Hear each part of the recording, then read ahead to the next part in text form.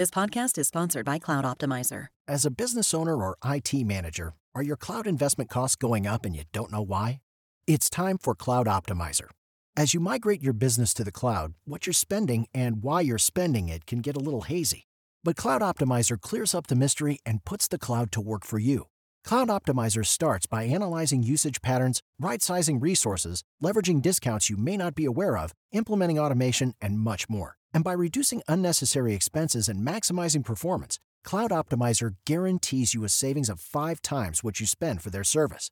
As you utilize cloud-based services more and more, you don't have to lose sight or control of your spend. You can stay agile, streamline your costs, and optimize your performance, plus save significant money with Cloud Optimizer.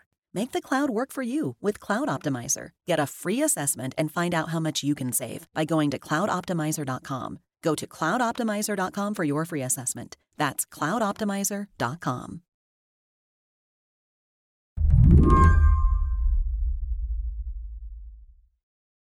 In the Palestinian West Bank, the last few weeks were supposed to be harvest season. What's being harvested are olives, mostly, for olive oil, to eat and make soap out of. But journalist Dalia Hatuka says since October 7th, people have been talking about how this harvest is the most dangerous ever. Some have even been abandoning their trees. I have a friend whose aunt and uncle were tending to their land and they were beat up by settlers. They're, old folks. And the aunt had her wrist broken. The uncle's head was bashed with a rock. Oh my gosh.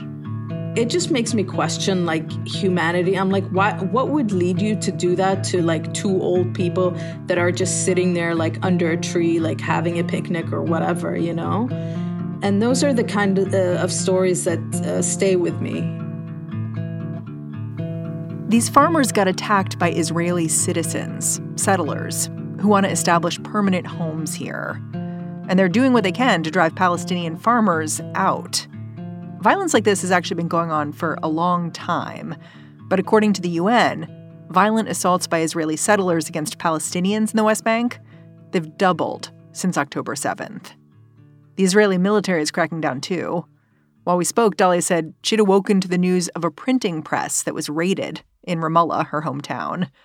She kept hearing about the way the IDF was rampaging through refugee camps. So, destruction of electric poles, water, pipes, things of that nature. And people go, after the raids, they go and they try to repair things. And then the Israeli soldiers come back and they do the same thing over and over again. And it's almost like it's become okay. Things have become permissible. For example, almost on a daily basis, the Israeli military stations its vehicles right outside of Jenin Hospital, and it stops the ambulances from going in and out. Why? Because they can. I'm sorry, I'm laughing, but sometimes it's really hard to explain these things. Because they're suspects. As far as they're concerned, yeah. Dalia says, while the world's focused on the horror in Gaza, there's a slower horror unspooling where she is, as soldiers and settlers continue the grim work of separating Palestinians from their land and from each other. More than 1,000 people have been displaced already. There's not any, for example, the Biden administration isn't being oh, why are you building settlements right now? I mean, they've got, they're worrying about other things. So that's a scary thing. You feel like the world is distracted. Yeah, absolutely. I mean, of course. Today on the show, Israel may be at war in Gaza, but the West Bank is not at peace. I'm Mary Harris. You're listening to What Next? Stick around.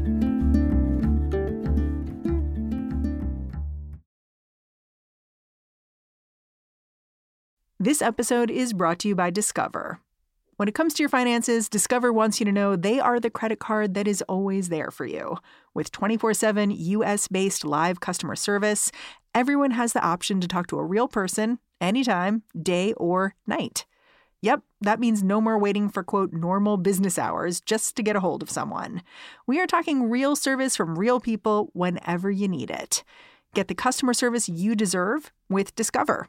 Limitations apply. See terms at discover.com/creditcard. Lucky Land Casino, asking people, what's the weirdest place you've gotten lucky? Lucky? In line at the deli, I guess? Aha, in my dentist's office.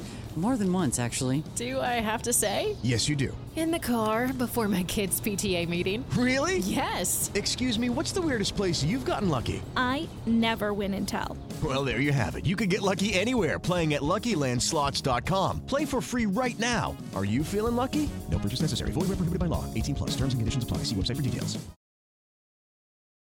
Can you do me a favor and give my listeners a West Bank 101? Like Gaza, where Israel is waging war against Hamas, is a really small territory, and it's very physically separate from the West Bank. So how does it compare to where you are? I mean, a lot of people, even politicians, they refer to the West Bank as a kind of Swiss cheese. When the Oslo Accords were signed between the PLO and Israel, they divided the West Bank into three administrative zones. There's Area A, where the Palestinian Authority, it's an entity. It administers civil and security matters. And that's where Ramallah, for example, is. Area B is where the PA administers only civil matters, so Israel is in charge of security issues. And Area C, which is 60% of the West Bank, this is where Israel maintains full control. It includes all Israeli settlements and 2/3 of the West Bank's fertile, agricultural land. So if you want to farm sheep or grow olives, you're going to want to be in Area C, and that's where the Israeli military is in charge. Yeah, exactly. And so while Area C is a continuous territory, Areas A and B are fragmented into 166 separate enclaves. Can you give me a baseline of what life was like in the West Bank, especially for people in Area C, the area controlled by the Israeli military, before October 7th? Like in the last year or so, what was it like to live in those areas? Yeah, so these areas, especially people in Area C, life has always been hard for them because they are ultimately surrounded by settlements. For example, if we look at, let's say, October, November of every year, that's when the olive harvest takes place, and constantly people are either not allowed to access their land by the Israeli military to harvest their crops, or when they do harvest their crops and they go away for the night or whatever, their crops are then stolen by Israeli settlers. And not only the crops, you've got the theft of equipment like tractors, ladders, things of that nature, like tools. And for people who have nothing except the land, you're taking away, the only means to feed their families. That seems like on its face awful and punishable. Like, why isn't it? Because Israel doesn't want to punish them. Ultimately, the Israeli government is supporting the settlers. This is a settlement plan. This is a plan to get rid of Palestinians from the land and make way for Israelis. What are the settlements like? Do the settlers have the same struggles as the Palestinians who are living in Area C? Settlements are actually a little bit like the places where your old uncle goes to retire in Florida. These really nice houses with red roofs, and you can see them from afar because they're always at the top. That's the whole point, is that you build settlements at the top, and then Palestinians are at the bottom of the valley. And are some of these settlements legal and some of them not? That is a distinction that the Israeli government has created because under international law, all settlements are illegal. There are 500,000, so 500,000 settlers living in the West Bank and East Jerusalem, and that's a lot of people.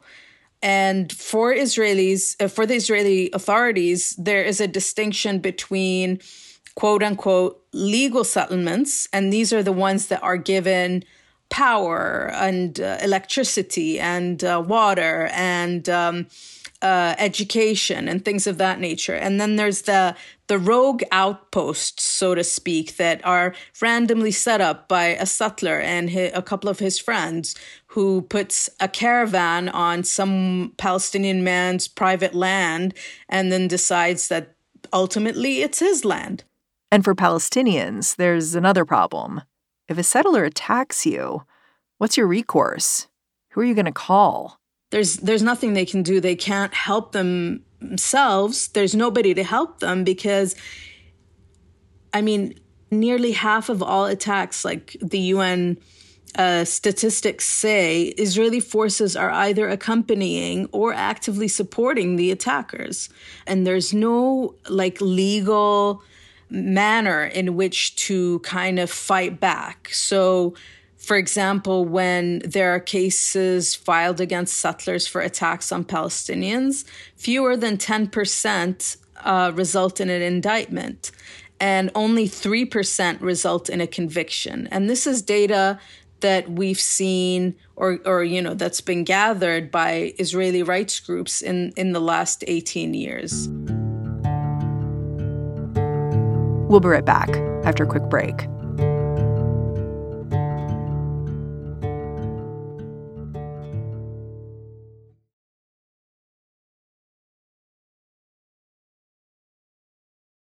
I'm trying to understand what would cause a Jewish settler to inflict harm on a Palestinian community, drive people out. What do these settlers believe if we ask them? Why? Honestly, it would be great to have an actual settler speak because I don't feel very comfortable speaking on their behalf. But my understanding is that a lot of these settlers believe this land was historically their ancestral land. And so they will do whatever it takes to get it back.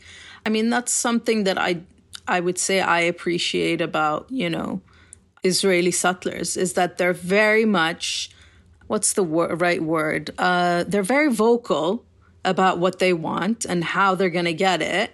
And there's no lying, They're just there and they say this land was given to us by God for some people. I mean, those are, a certain population of the, Israeli settlers. And we're going to take back what's ours. And then, of course, there are Israeli settlers who are there for economic purposes because the Israeli government provides them with housing and education and a place to live. And, it's a good life. But what causes people to actually inflict harm on other people? Honestly, I don't know. I don't know the answer to that because the kind of aggression that we see from settlers is really scary, so much so that even when we're driving, we always try to drive kind of away from settlements because there might be a settler there, either with a gun or, if you're lucky, with a stone. You literally avoid them? You literally, take the long way? Yeah, you take all kinds of ways. You take hours upon hours. But that's the thing is that, like I said, there's 500,000 settlers in the West Bank and East Jerusalem. So it's not like it's an easy task. But Dahlia says there's also this sense that more settlements in the West Bank, it's not just good for Israeli settlers. I think a lot of settlers who live in the West Bank say the construction of settlements ultimately improves the security of Israel. This is something that I read in Pew, the Pew Research Center. And the argument is that settlements act as a buffer for Israel's national security. So as they restrict the movement of Palestinians and undermine the viability of a Palestinian state. My guess is you see it very differently. I might be different than anybody else, but for me, I don't see a way out of this except sharing the land. There's nowhere for anybody to go. You can't, force 500,000 Israelis out of settlements anymore. It's just like not feasible. And at the same time, you can't displace Palestinians. They're not going to go to Jordan. Jordan doesn't want that, and neither do Palestinians. This is, and you can't displace Palestinians in Gaza to Egypt either. And so ultimately, we're stuck together. And a lot of people don't want to hear that. About a week ago, President Biden said he was going to punish settlers who were involved with West Bank violence. He was going to impose a visa ban so people can't come to the U.S. or stay here. What did you make of a step like that? Honestly, I'm rolling my eyes as I'm speaking to you because, first of all, most of these settlers, a lot of them are Americans. He can't deny them access to America. They don't need a visa. No, they're American citizens. Not only that, but also, how do you determine who's an extremist and who's not? Ultimately, being a settler or being on a settlement, the settlement itself is illegal. So what degree, what do you have to do to be determined for the U.S. government to determine that you are violent enough not to get a visa? And not to get a visa, what is that? A slap on the hand? And also, there is the situation on the ground in the West Bank that could implode at any point in the near future. So there's a lot of instability here. And I think the Americans have a lot of leverage and they're not using it like they should. If you had to guess, like if I called you up in a month or two, do you think your day-to-day life will have changed for the better? Do you think you'll feel more secure? I'm not sure how to answer that because, there is what I like to call a baseline. Like you expect violence or inequality. Exactly. And it's here because these things didn't just happen after October 7th. These things existed long before October 7th. Now we're seeing them under the microscope, but we've been through this. We've been through this for a long time. And that's why I'm not very hopeful that, if you call me in 2 months, I'll be like, yeah, they killed this many people the other day and there were these settler attacks. And we're going to talk about pretty much the same things, but the numbers are going to be different. Do you ever think about leaving? No. I like it here. I know that's insane. No, I don't, because I don't know why, honestly. I mean, I do divide my time between here and Jordan, and I spend my summers in Chicago and DC. So, yeah, I mean, I move around quite a bit. And that makes me one of the more privileged people, so to speak. But honestly, everywhere I go, my heart is here and it's my home. And I don't see why I would or should leave. You know what I mean? Yeah. Yeah. That's the whole thing right there. That's the whole thing. Dalia Hatuka, I'm really grateful for your time. Thanks for coming on the show. Thank you for having me. Dalia Hatuka is an independent journalist. She lives in Ramallah. And that's the show. What Next is produced by Paige Osborne, Elena Schwartz, Rob Gunther, Madeline Ducharme, and Anna Phillips. We are led by Alicia Montgomery with a little boost from Susan Matthews. Ben Richmond is the Senior Director of Podcast Operations here at Slate. And I'm Mary Harris. Thanks for listening. Catch you back here next time. Hey guys, it is Ryan. I'm not sure if you know this about me, but I'm a bit of a fun fanatic when I can. I like to work, but I like fun too. It's a thing. And now the truth is out there. I can tell you about my favorite place to have fun. Chumba Casino. They have hundreds of social casino style games to choose from with new games released each week. You can play for free anytime, anywhere. And each day brings a new chance to collect daily bonuses. So join me in the fun. Sign up now at ChumbaCasino.com. No purchase necessary. VGW Group. Void where prohibited by law. See terms and conditions. 18+.